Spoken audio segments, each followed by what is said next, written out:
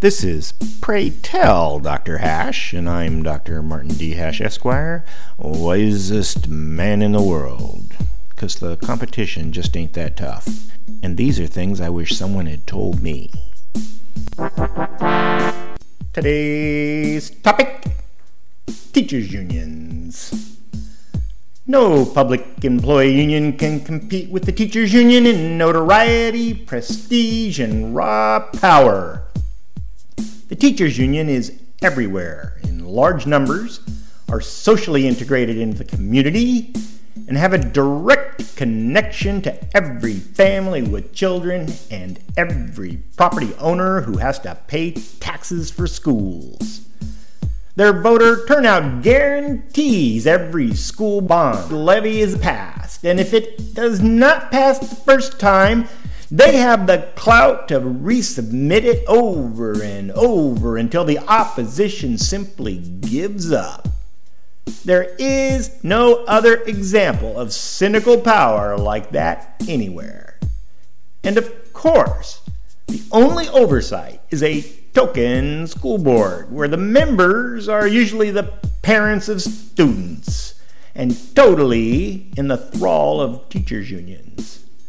No arm of public employee power is more exemplary of the abuse and exploiting of the lack of negotiating power as the teachers' union.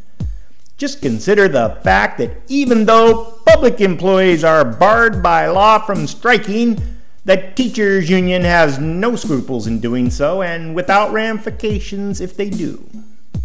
Teachers' unions have a fiduciary responsibility to utilize their leverage to maximum potential to promote the agenda of teachers, and they do. Teachers' unions are about teachers. But all of that is secondary to the stranglehold teachers' unions have on learning. For education in this country to advance out of the dark ages, we need other options besides 15th century sophistry.